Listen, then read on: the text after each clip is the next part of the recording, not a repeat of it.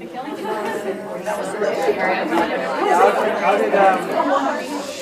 did you make out with that exam? Good. Any others coming up? I know. This one's next? Really? Okay. So we need to finish up that slide set we were working on Monday. There's just a few things left there. This slide here, it's not exactly positioned right before this, but I just want to summarize the last few things we were talking about. What all three of these drugs have in common was all frequently used for urinary tract infections, some used more often than others. Probably top of the list would be what? In terms of frequency of use for urinary tract infection. Yeah, it would be the sulfonamide-based drugs. And it's usually this combination specifically, a sulfonamide with another drug that complements the mechanism of action of the sulfonamide. And someone had asked me after class, all these different names, they're all one and the same. So there's two different trade names for Bactrim. One is Bactrim, one is Septrim. Two different companies made the same drug. Oftentimes it's referred to as cotrimoxazole, just to make it easier, or the abbreviations SMX, TMP. So I will use, for exams, the entire name in Bactrim. You'll see both. If you're not sure, you can come up and ask me. I don't think I'll be here the day of that exam, though. I'm not sure. When did we schedule that for? 2 weeks from today? Oh, I'll be here for that. Yeah. Okay. So, mechanistically, what pathway are these guys interfering with? These guys being sulfamethoxazole intramethoprim.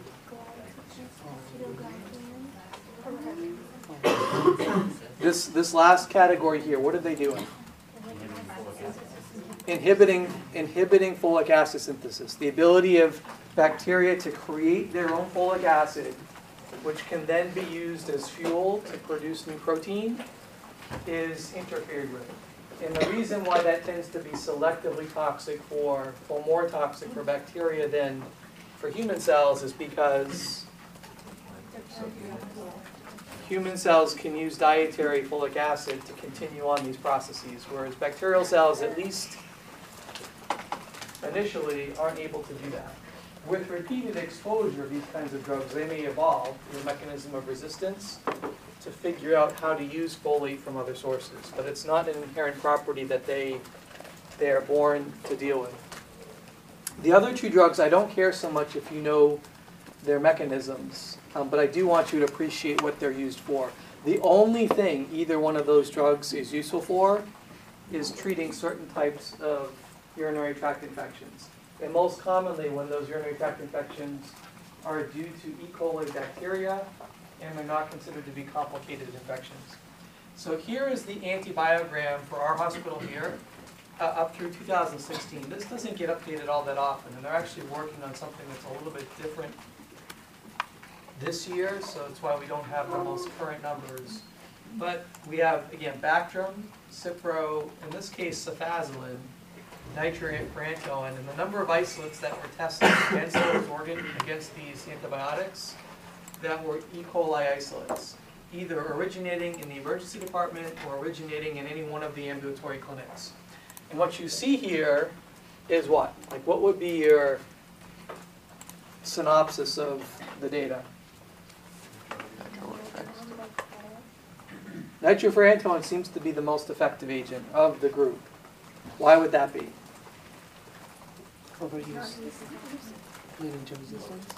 Not used as often. That's the primary reason. So nitrofurantoin, at least up through 2016, is a drug that probably isn't used as much as it could be. And as a consequence, there's not a whole lot of resistance. What drives resistance to Bactrim? It's used very frequently. What drives resistance to Cipro? It's used very frequently. Cefazolin, what is that? It's a cephalosporin. What family does it belong to? It's not one that I asked you to remember. Second gen? I didn't ask you to remember any of the second generation, so that's a good place to guess. But it's first, yeah. It's essentially It's essentially the intravenous equivalent to what drug? Keflex or Cephalexin. Yeah. So we're reporting here on cefazolin, and you can see that's not all that useful. The other thing that drives the susceptibility patterns, really for all three of these drugs, is what? That they can also be used for multiple other things. The only indication for nitrofurantoin is urinary tract infection. Bactrim, Cipro, cefazolin can be used for a number of other things. And in the case of cefazolin, the most common use is not urinary tract infection. It's a whole bunch of other things that are usually related to skin. All right, now let's apply this. We have a 71-year-old woman with a urinary tract infection. She has a somewhat complicated history in that she's got multiple other illnesses. Type 2 diabetes. What's the second one? Atherosclerotic cardiovascular disease. The new way of saying heart disease. Yeah. She has atrial fibrillation, high blood pressure, and in this case, there's a typo here. What is this? And I suppose in this day and age, that might be possible. But that's a typo. So there is no enlarged prostate in this case. So there's no known allergies. And what do you think about this number here?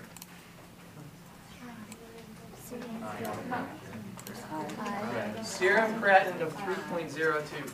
That's a pretty high number, right? That's someone who has pretty significant renal disease. What else do we know about them?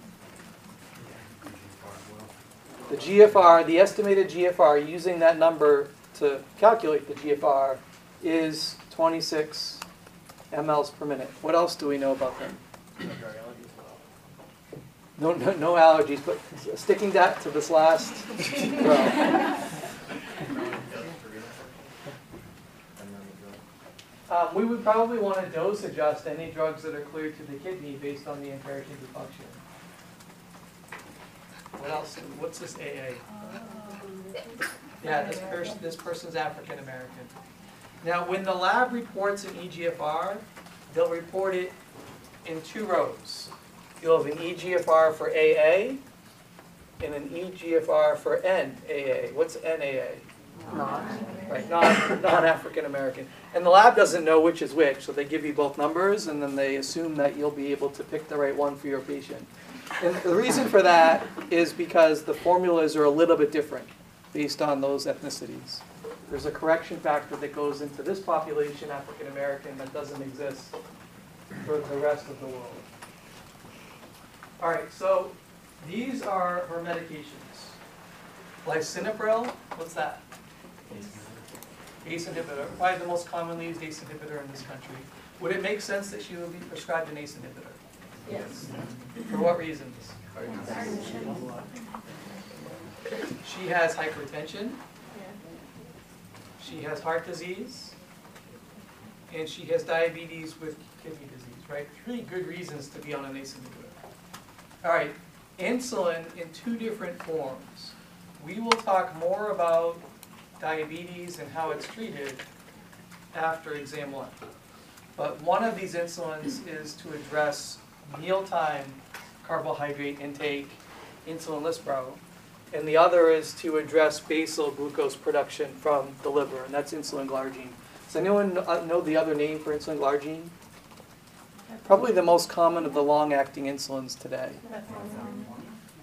Well, metformin is an oral medication. We have a long way to go there. If that's what we're thinking about right now. So the brand name for that is Lantus. Some of you might be familiar with that. That's what insulin glargine is. Metformin is an oral pill that patients take. It is the most commonly used drug for diabetes in the world, but it's not insulin. Omeprazole, what is that? Proton pump inhibitor, and what do those drugs do? They suppress. What was that?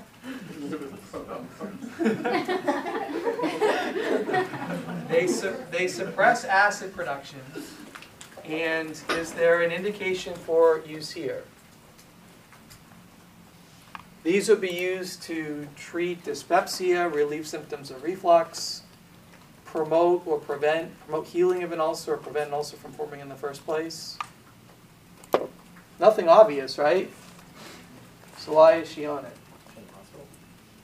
She may have been in the hospital, and what happens when you get admitted to the hospital? You get started on medications like this just because it's part of the culture, not because you need to have an indication. And then you go home and then you stay on it. So it doesn't appear, based on what's written, that there's a clear indication, but that's oftentimes the scenario. And sometimes patients have obtained their omeprazole where? Not by prescription, but just over the counter, because it doesn't require a prescription anymore. Is there any infectious risk with using a proton pump inhibitor? It's part of the treatment regimen for H. pylori, so it doesn't cause it, but it might help eradicate it. Not all by itself, but complementary to the antibiotics. Does it affect, this isn't infectious though, but it affects your vitamin D? It doesn't necessarily affect vitamin D levels, but it does have an impact on other vitamins and nutrients, elements. Are there GI organisms that can survive at lower acid levels that would thrive with Yeah, so if there were certain organisms that grow in an environment where the pH is higher, because that's what these types of drugs do, they elevate the pH, then maybe it would favor growth of those other organisms. Now, what's the pH of most of our stomachs in a fasting state? Around 1 or 2, right? Pretty acidic. We talked about that before. That's physiologically normal. That's where the body wants it to be. And if we suppress that chronically, and taking a medication like omeprazole lasts all day long, you're suppressing it chronically, the bacteria that usually live in the digestive tract are going to change. Could that potentially set you up for some kind of other infection? It might. Theoretically plausible. Some data suggest that it actually happens, but I wouldn't say that those data come from randomized controlled studies that prospectively prove anything. One of the things you'll come across is increased risk for C. diff infection. Chronic use of PPI, like year over year, seems to be associated with a slightly greater risk for that infection. Maybe also certain types of pneumonia because of aspiration of GI contents into the lung.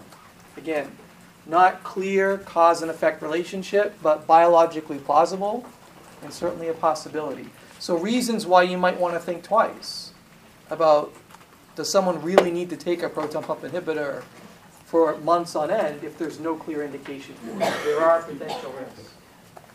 All right, then warfarin. And as of this moment, still the most commonly prescribed oral anticoagulant, but the gap is closing very quickly.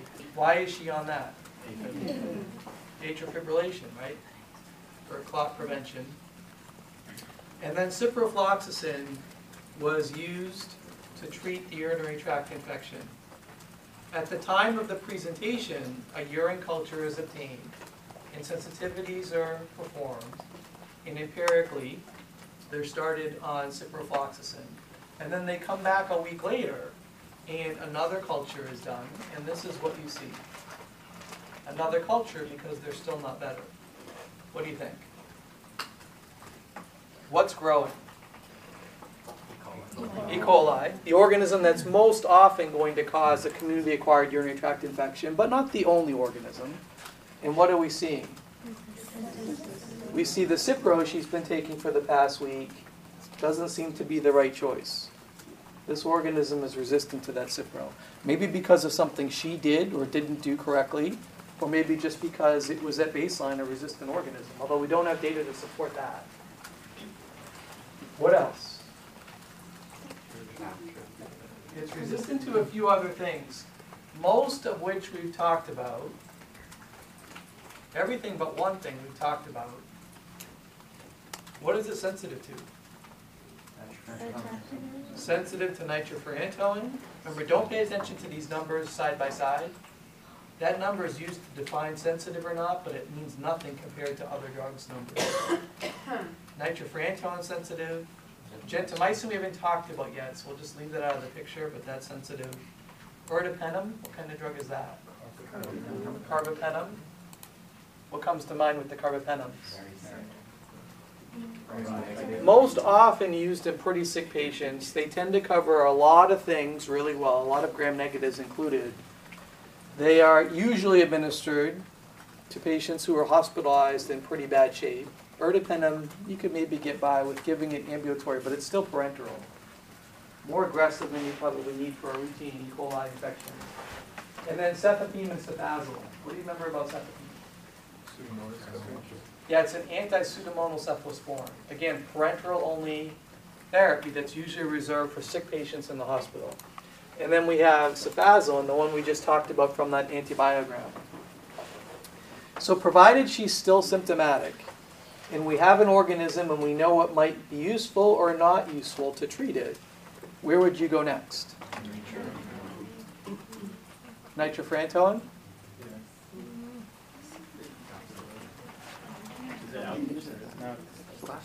Ambulatory. Yes. This woman resides at home with her significant other.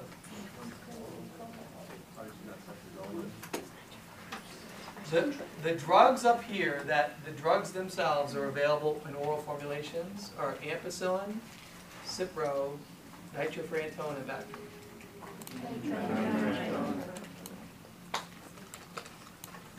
Okay. Does anyone want to lobby for anything else? Is their kidney functioning enough to produce antibacterial into the urine? Yeah, is her kidney function adequate enough for the drug to get to the site of infection and not accumulate and maybe cause some unwanted side effects? What do you guys think about that question? I really like it, by the way. That's the key question. Is her kidney function sufficient enough for nitrofurantoin to be safe and effective for what we're trying to achieve? And the answer to that is probably not. This GFR of 26 is not sufficient for nitrofurantoin to concentrate in the urine in sufficient quantities to eradicate this organism more often than not. And if it's not concentrating in the urine, what's happening to it? It's accumulating in the body. And while nitrofurantoin is usually a well-tolerated drug, if you're exposed to too much of it, it can produce some toxicities, some of which can be fairly dangerous. Top of the list in terms of danger is pulmonary fibrosis. And that is about as bad as it sounds.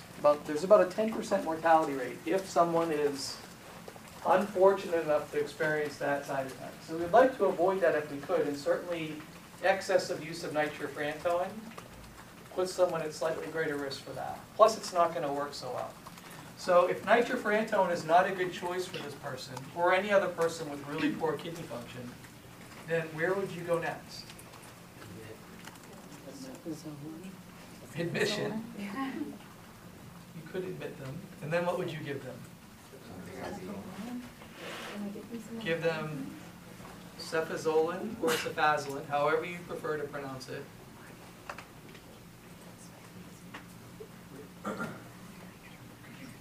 Give them Catholic?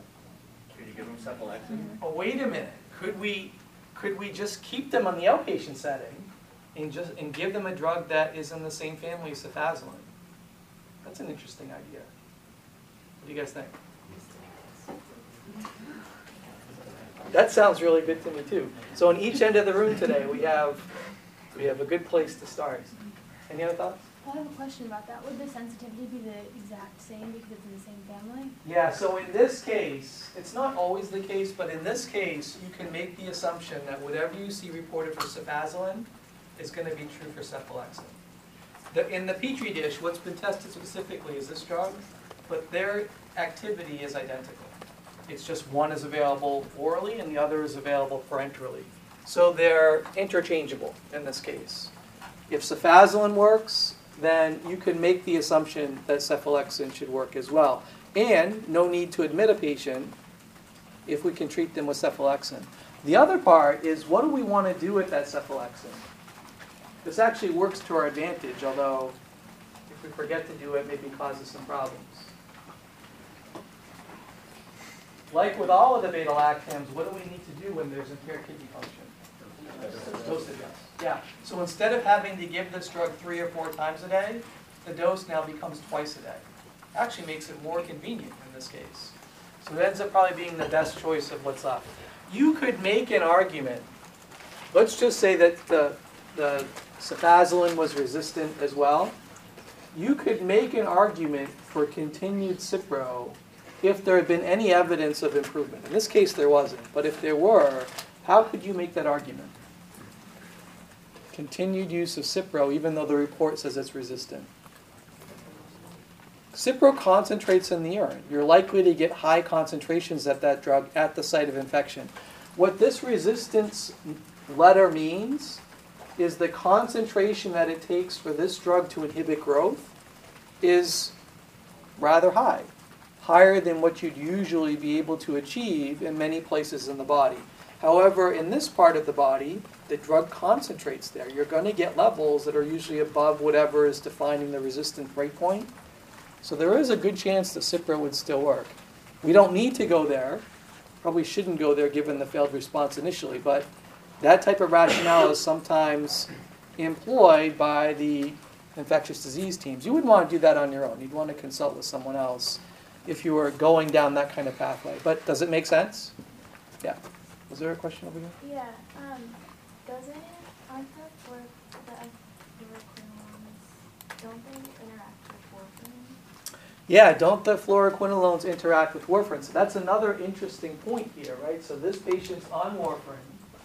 And antibiotics in general interact with warfarin, but Cipro even more so because of what? Cytochrome P450 interactions, right? Almost any antibiotic, because of changes in endogenous bacterial flora and less vitamin K, can have an elevating effect on warfarin. Cipro more so than most. And so, in fact, in this patient, we had to make some adjustments to the warfarin dose to keep them therapeutic. You can adjust for that, but you have to monitor more frequently. Yeah, another reason why Cipro is problematic in this case. Are we good? All right. So this is the next slide set that is posted. I just merged the two files here before we started. That's posted on Tusk. And this is other miscellaneous topics. What we're going to do for the remainder of today is this slide set, and then we're going to talk about antifungal therapies. And next week on Monday, we will cover aminoglycosides and vancomycin, and probably some antiviral therapies too.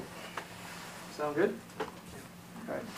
So to begin with, we have this scenario here. So I'm going to tie together some loose ends and maybe introduce some additional new concepts that we've not quite talked about yet.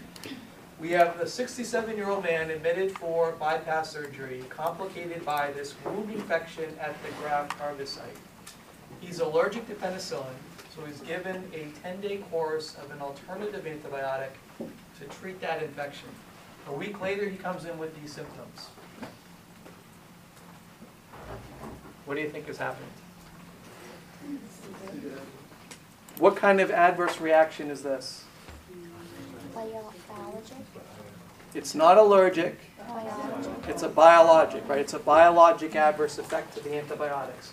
This is antibiotic-induced overgrowth of what you might call an opportunistic organism. In this case, which one? Clostridium difficile, right?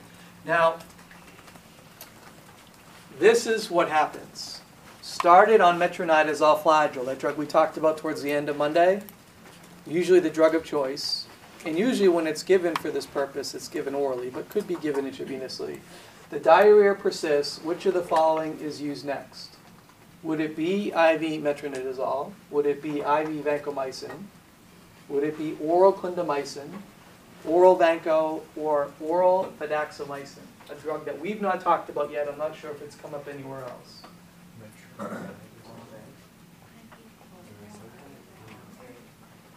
So some for IV metronidazole, couple, IV vancomycin, some for that. Again, a drug we've not really talked about yet. Oral clindamycin. None?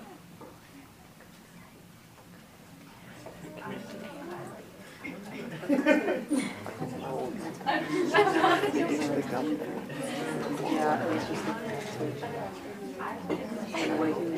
longer I'm silent, the more the doubt creeps in. Oral vancomycin. You stick with that? Like how long has they been on treatment? Or, How long have they been on treatment with metronidazole? yeah. About a week. Oral fidaxomicin. Why not, right? We haven't talked about that. I'll tell you, the other name for that is, I can put it in my pocket, is deficit. I'll write it out. It's probably. Mm-hmm. I'm not telling you it's the right answer. I'm just throwing this other variable in here. It sounds like it should be used for this. Sounds That's the brand name for fidaxomicin. All right. So let's go back to this. What's the most likely antibiotic that this person got? What caused this in the first place? Penicillin allergy secreted with something else to prevent skin infection seeding into the bloodstream. What are some of the common alternatives? Potentially a tetracycline, potentially a quinolone, although seldom. Possibly Bactrim, but seldom for that too. Clindamycin. High on the list of drugs that are used as alternatives to penicillin and likely to do what? Be the cause of C. diff overgrowth, right? Because it's an anti-anaerobic drug that covers many anaerobes but not Clostridium. So for those of you that pick clindamycin, that was the worst choice. That's what got us here in the first place. All right, so that's out. The best way to give metronidazole is to deliver it what way? Orally. And if that hasn't worked, what's the chances that IV will work? Pretty slim. Yeah. So even though IV metronidazole has activity, oral's the better way. And if oral's not working, you know IV's not going to work. Oral fidaxomicin would work in this case, most likely, but it doesn't mean it's the right choice at this point. That's more the third line option. Metronidazole, then vanco, then fidaxomicin. Fidaxomicin is like thousands of dollars for a course of treatment. We don't really want to use that unless we have to, and we've burned through the other options. So which formulation of vancomycin do you think would be the best? Oral. Like with metronidazole, the best way to get the drug to the site of action is to deliberately deliver it there. So oral vancomycin is the way that you would administer that medication for this infection. What if you gave it IV? Wouldn't work. Wouldn't work at all. So if you're going to use vanco for C. diff, it has to be oral. If you're going to use metronidazole, it could be either IV or oral, although oral is better. Vanco has to be oral. Doesn't work if you give it intravenously. The distribution isn't into the GI tract at all, or too little to be of consequence. All right, that's as much as we'll say about vancomycin for now. More on the features of that drug later next week. But I want you to appreciate where this fits. So typically, metronidazole, then vanco, then fidaxomicin. And where after that? Fecal transplant, right, which is not an uncommon scenario these days. All right, so to summarize where we've been with the antibiotics. So we started with beta-lactams a couple of weeks ago because that's what was developed first. But the drugs to be used clinically first were which ones? Macrolides didn't come until the 1950s. Oh, I thought you meant like nowadays, what is typically. Oh, what do we use first line for just things in general? Yeah, macrolides, certainly we do have a quick trigger for using those drugs. I meant which were the drugs that were first employed for clinical purposes? The sulfonamides, yeah. They weren't discovered first, but they were the first to be used clinically. And actually the discovery was not that far after the first of the beta-lactams, penicillin itself. What took penicillin so long to get to market was figuring out a way to mass produce it and use it in people. And that was about another 10 years later, early 1940s, when that first happened. All right, so we talked about everything up here except for polypeptides, which is a minor group, historically of interest but not of major importance, with the exception of one drug. Aminoglycosides and glycopeptides. That's where Vanco fits, glycopeptides. And so again, we'll talk about those two families, aminoglycosides and glycopeptides, on Monday. But the other day, we finished out tetracyclines, macrolides, and quinolones. And what I was referring to the other day is how we haven't really had a major breakthrough in antibiotics since the 1960s. I was thinking about this timeline. The quinolones were the last revolutionary therapy for treating infections, and that was a long time ago. There's nothing that's been approved since then that's as broadly acting, that acts by a brand new mechanism. Lots of add-on therapy to complement what's already available, or new drugs that work by new mechanisms that are very specific at treating one or two things. But nothing is broad. Part of that is because we had exhausted, up until just recently, the ability to extract anti-infective agents out of natural sources. There's only so much that you can grow or culture or facilitate with technologies that were available up until about 10 years ago. And that's changed just recently. Some of the work that's been done over at Northeastern and some other universities has allowed scientists to better identify other organisms that are out there in front of us but weren't able to actually visualize until just recently. So I think there's a lot of change about to come over the next 10 to 20 years. All right, now these are antimycobacterial agents. What does that mean? They're for tuberculosis and other mycobacterial illnesses that are more commonly encountered as opportunistic infections. In what patient populations? Immunosuppressed. Immunosuppressed patients are the ones most likely to be infected with mycobacterial organisms, but not exclusively. Certainly any one of us could be exposed to tuberculosis and contract that illness or develop latent illness. These are the workhorses in terms of treating tuberculosis. How do they get used for that illness? Like if you're treating someone with known tuberculosis, which of these drugs gets used? All of them. All of them together. Why is that? Because resistance occurs rapidly and with relative ease. And so it's at least 3 of these drugs, if not all 4, provided your patient can tolerate it. And if there's good rapid response, you can back down on the therapy. One of the terms for this, where you start out with really aggressive therapy and then you narrow it down, is called de-escalation. So you can de-escalate therapy if there's good early response. So from 4 drugs down to 3, maybe even just 2 drugs. But at a minimum, it's got to be 2. What's a common side effect for these agents? At least 3 of them. Pretty stressful on the liver, right? These are hepatotoxic drugs. What's a relative contraindication to using them?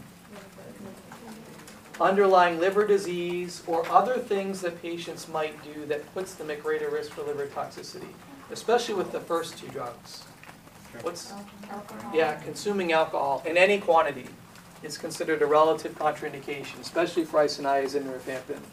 So that sometimes is a barrier to therapy. Patients sometimes are not willing to abstain from alcohol throughout the course of treatment.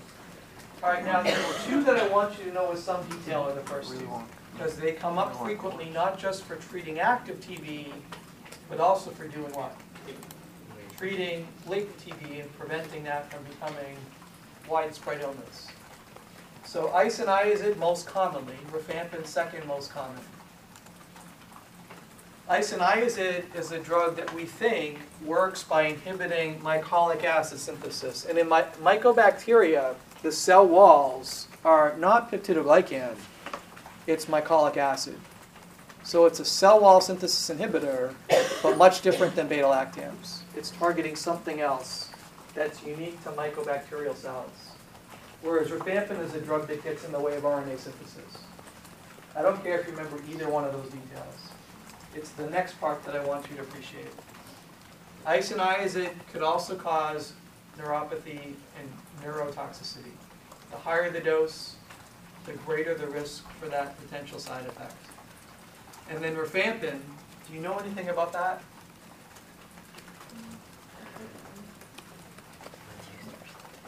What are the other concerns with rifampin?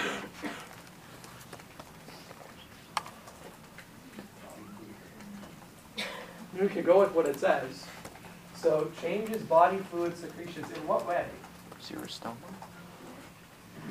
More of it, less of it, something different about it, stickier. I think that's what you said, right? Or change in appearance. It's not all of the above. Someone that changes it to orange. Yeah, this is one of those drugs that changes body fluid secretions a bright orange, reddish color. What does that mean? You're bleeding out of your skin. No, that's not what it means. It's a relatively benign side effect, but that can be pretty troubling if you don't expect it to occur. So some counseling in advance goes a long way towards easing the anxiety that can occur if this shows up. Urine can change color, sweat can change color, tears can change color. So if you're one of those people that uses contact lenses and you've got the type of prescription where you have the non-disposable ones, like my wife does, they'll stain those lenses permanently. So that's a big waste of money if that were to occur. So what do you do in that case? Get dailies if your eyes can handle it. Sometimes it's not possible. Or just wear your glasses during the time you're taking therapy. Yeah. So that's like the worst case scenario, is it might damage your contact lenses. All right, then what else? What about the drug interactions?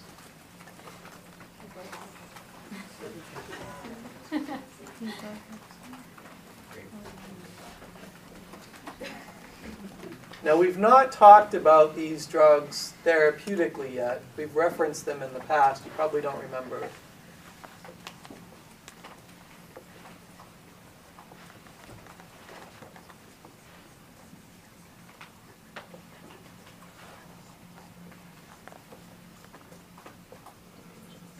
Any St. John's wort users? Some of you probably take it and don't even realize it. If you take any kind of multivitamin product from a health and nutrition store, many times they throw St. John's wort in there just because. They don't have good reason for it, but it's in there. And I'll just abbreviate this phenobarbital. So does anyone know what these 4 drugs have in common? So some of them are anticonvulsants. Actually, 3 of them are. Phenytoin, carbamazepine, phenobarbital are all anticonvulsants. St. John's wort is an over-the-counter herbal dietary supplement. What's it most commonly used for, by the way? Depression. Most commonly promoted for treating depression or elevating mood. And then rifampin is in this list. What do they all have in common? There might be PGP involvement, but above and beyond that is they produce drug interactions of enzyme induction. They are strong inducers of hepatic cytochrome enzymes. What does that mean? What do these drugs do to the enzymes? They increase the amount of their production, right? There's more enzyme produced. There's facilitation, there's stimulation of new enzyme production. So any other drugs that are usually metabolized and cleared by those enzymes, what happens? Their clearance is more rapid. They're removed at a greater rate. So combine rifampin or any one of these drugs with, say, an oral contraceptive, hormonal contraceptive that contains estrogen, and what's the consequence? Unwanted pregnancy, if that's the reason for the contraceptive use. Subtherapeutic levels of your drug. Or combine it with, say, an immunosuppressant, such as cyclosporin. Reduce levels of the immunosuppressant, acute organ rejection. Or combine it with an antiviral drug for HIV, like a protease inhibitor. Subtherapeutic levels of the protease inhibitor, viral breakthrough, treatment resistance, and maybe need to switch to a whole new class of therapy as a result. So some really significant damaging interactions if not used carefully. Rifampin, top of the list. Very strong enzyme inducer, lots and lots of drug interaction potential. But certainly cases where we need to use it. Most often for tuberculosis, occasionally as a prophylactic agent against things like some of the more common organisms that cause bacterial meningitis. Like Neisseria meningitis is susceptible to this drug. Exposed contacts to that organism might be prophylaxed with rifampin to prevent illness should they be colonized with that organism. All right, so you've just been accepted to a new job. Prior to starting work, you learned that your PPD test is positive at 15 millimeters. You're all familiar with this, right? You had to do this. When was the last time you had to do it? Before you got into the program? And then does it have to be repeated soon? Every year? Depending on how closely you work with patients, it might be even more often than that. And the type of patients you end up working with. Sometimes it's every 6 months. Every year at a minimum if you're a healthcare worker. So your chest x-ray is normal. No evidence of disease. There's no granulomas present. Fortunately, that's the case here. That's usually the situation. You're advised to take an antibiotic every day for the next several months. What are you most likely advised to take? Isoniazid. Isoniazid. Yeah, how often? The duration is usually 9 months. Ernie's going to tell us from experience. 9 months. You might be able to get by with 6 months, but 9 months is preferred if there's cooperation. I tried it. Asked him. You tried to negotiate Yeah. for 6, and they weren't here. They weren't I going to have looked it. it up, and it was like, No, don't do that. Yeah, we would discourage that, but if you have someone who's not as cooperative as you are, then we make the best of it. And what would be some of the counseling points? No alcohol. Were you able to do that? no.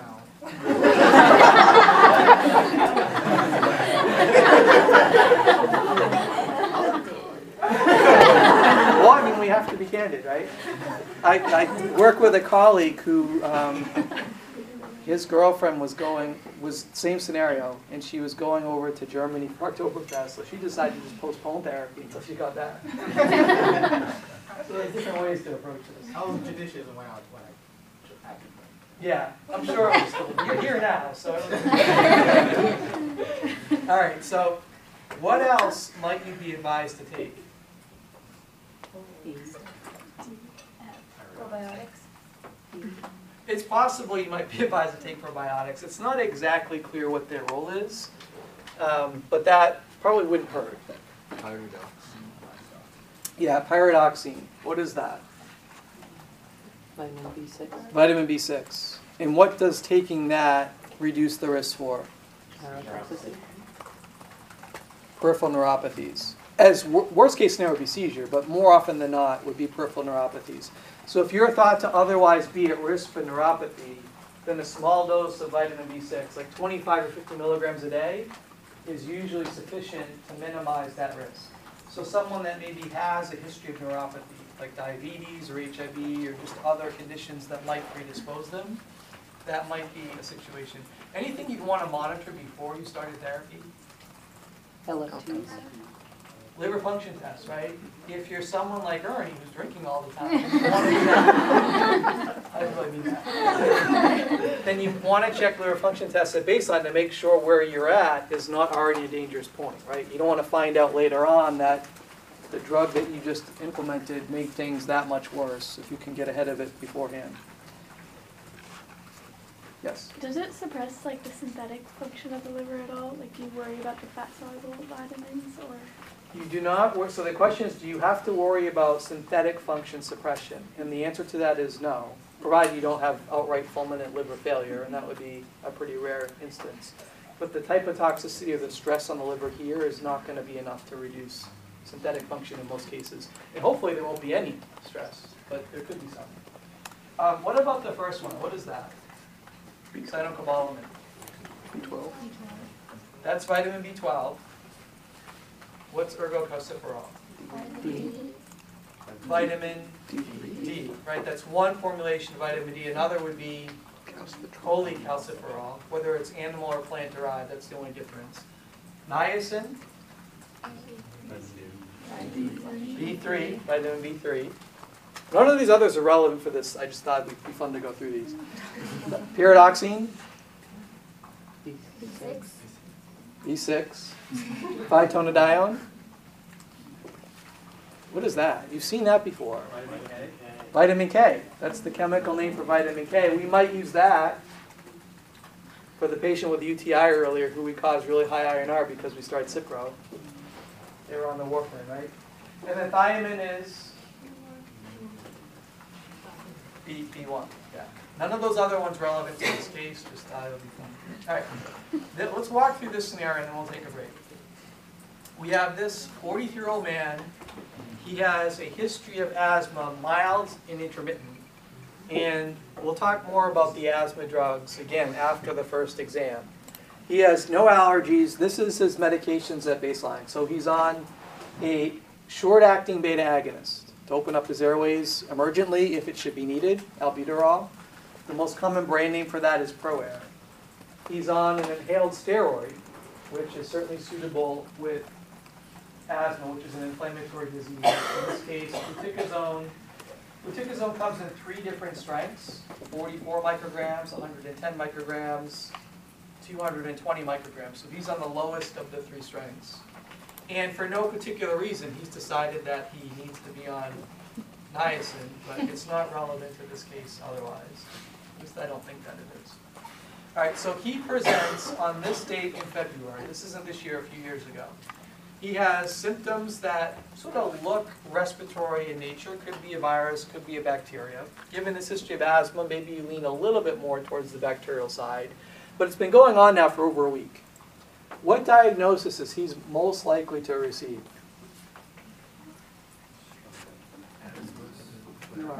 Asthma exacerbation plus or minus bronchitis, right? And more often than not, bronchitis is due to what? A virus. And more often than not, we treat that with antibiotics, right? It's just habit, what we do. And so in this case, that so happens. He's given the bronchitis with asthma exacerbation diagnosis. And this is what happens treatment-wise. Continue on the beta agonist and use it as needed like you've been doing. Let's step up the fluticasone to the highest strength. And let's start doxycycline twice a day for 10 days. What do you think about the last choice?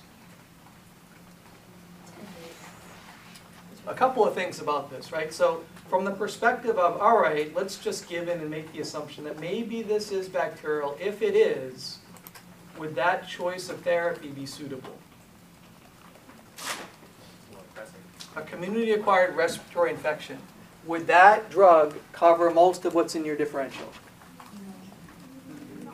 What would be missing? Atypicals. Some say strep pneumoniae, some say atypicals. The answer is none of those. It covers all the things you'd be thinking about. In fact, I showed you these 3 boxes. I know it was after like millions of facts on Monday, but there were these 3 boxes that talked about treatment of community-acquired pneumonia. And in the top left-hand box were the 2 primary therapies. And they were either a macrolide or a tetracycline, right? If you can use one, you can use the other. So the type of choice would cover all the things you're worried about. The duration is probably excessive. You could very likely get by with just 5 days of therapy. 10 is probably twice as much as you need. All right. This is 9 days later. He wakes up in the middle of the night. He's having a lot of heartburn. And he is told to take ranitidine after calling the provider on call in the practice that he goes to, the one actually here. What is ranitidine?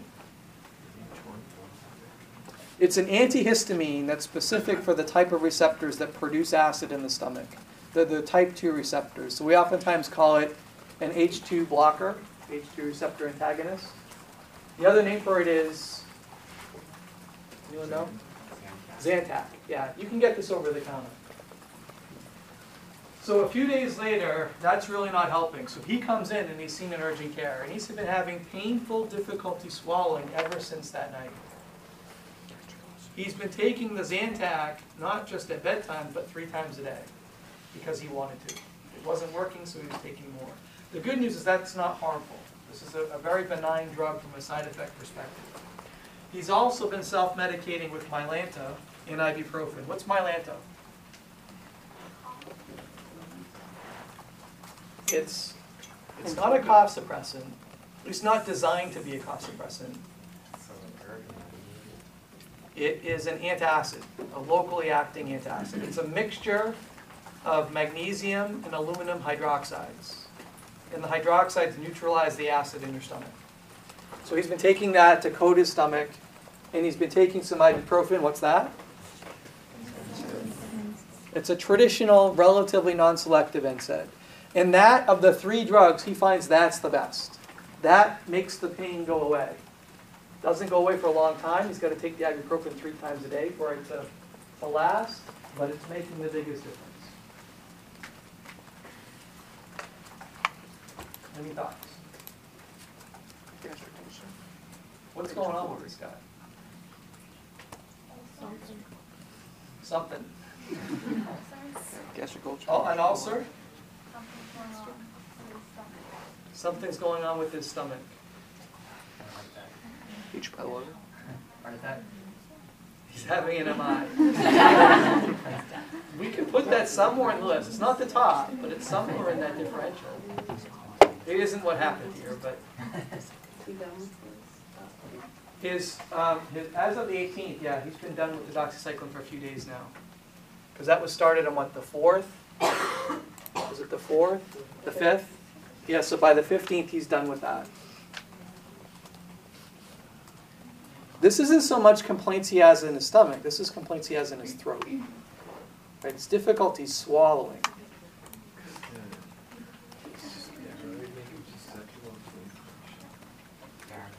H. pylori.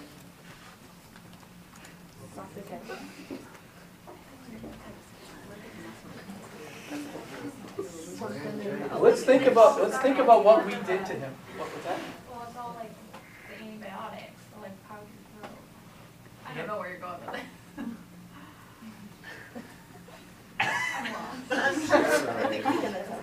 I don't want this to be obvious. All right, so what did we do to him? What was done to him? The intervention that seems temporarly associated with these symptoms. Was the albuterol starting a fungal infection for him? So, not the albuterol, but the inhaled steroid. Yeah. Is the inhaled steroid putting him at increased risk for a fungal infection because it suppresses the local immune system? Right, so oral steroid, the most common side effect is going to be what? Overgrowth of yeast, Candida infection, right, thrush. So we've stepped that up. We've gone from 44 to 220. We've actually gone from none to 220 because he wasn't using fluticasone. It was in his med list, but he wasn't actually using it. So from none to very high potency inhaled steroid. And there is the potential for thrush to occur. Now, if you do an oral examination, you may or may not see that. The thrush could be in the oral cavity. It could be down further in the lower parts of the esophagus, and you can't visualize it. The patient's symptoms would be similar to what he's having. The only way to see it would be to do what? Endoscopy, right? Take a camera and go down there and look at it. So that's a possibility. What else? Could it be the drug? Could it be the doxycycline? The doxy also not working because he's taking Mylanta? Well, the Mylanta was started after the doxy was finished. But you're right. If you were to take those together, the doxycycline would fail to work. Or it would not work as well as it should. Yeah, absolutely. In this case, they're not at the same time, but if they were, that would be highly relevant. You said that there, with the tetracyclines, there can be the chelation type reaction. So if he's taking antacids, then that would have a chelation type. Yeah, so similar to what Dustin was suggesting, if you take doxycycline plus antacids, there could be chelation and reduced efficacy. The only good part about that here is that these were at separate times. The doxycycline was finished, and then the Mylanta started. But if they were at the same time, there could have been reduced efficacy of the doxycycline. Could the increase in steroids somehow be masking a side effect from the doxy? Yeah, could the steroids be masking the side effect of the doxy in some way? If it were systemic steroids, that might be possible. When it's inhaled steroids, there's almost no systemic effect. So locally they're there, maybe causing thrush, but the rest of the body, almost nothing happens. Certainly not with just a couple of weeks of therapy. But good to be thinking about that. All right, what was one of the more common side effects of tetracyclines? It even occurred with that IV-only tetracycline derivative. Nausea and vomiting, yeah. And I didn't tell you why that occurs. In most cases, the reason that occurs, does anyone know? Is the drug is locally irritating to the tissue that it interacts with, which is why the side effect with the IV preparation was of interest, because we didn't expect that to happen. Most of the time it's a topical effect. All right, so what do you think we did with this patient? Teaching hospital. Take an endoscopy. Let's go and take a look. And so this is what we find.